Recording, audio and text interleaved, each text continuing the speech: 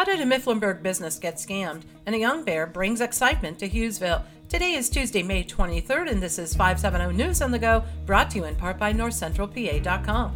Mostly sunny today with highs in the upper 70s. The skies will be hazy once again due to wildfires in Canada.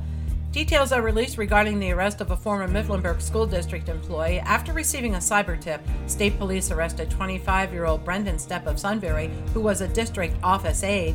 State police charged him with felony counts of child pornography. According to the Milton Standard, officers allegedly found the images on Stepp's iPad in Sunbury. Security was beefed up at the Selinsgrove Intermediate School after a threat was made online. According to the Daily Item, the comments were made Sunday evening, and there was an increase in police presence on Monday morning. The Eye Center of Central PA in Mifflinburg loses over $26,000 in a check scam. State police told the Daily Item someone sent legitimate and passable checks twice from the business to random individuals with the business's information on them. One check was worth $10,000, the other $16,800. 61-year-old George Whaley of Williamsport reportedly made out a fake check to the city for back taxes for $150,000. The check had no routing or account numbers. The Sun Gazette reports he was behind several $1,000s in taxes for properties throughout the city.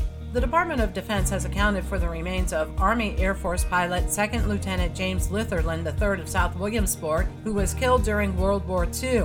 In 1944, his plane was struck by anti-aircraft fire after a bombing raid on a German rocket site in France. His remains had been interred at an American cemetery in France and were identified in 2019. Pennsylvania native Brian Koberger has pleaded not guilty to charges alleging he killed 4 Idaho University students at an off-campus apartment. 2 gun reform bills were passed by the Pennsylvania House. Extreme risk protection orders and universal background checks now move to the Senate for consideration. And it was quite the spectacle in downtown Hughesville on Monday afternoon. A 136-pound yearling black bear was discovered in a tree and had to be removed. Game warden officers used tranquilizing darts to sedate the bear, causing it to fall to the ground. Officers put tags in each of the bear's ears and moved it to a remote location.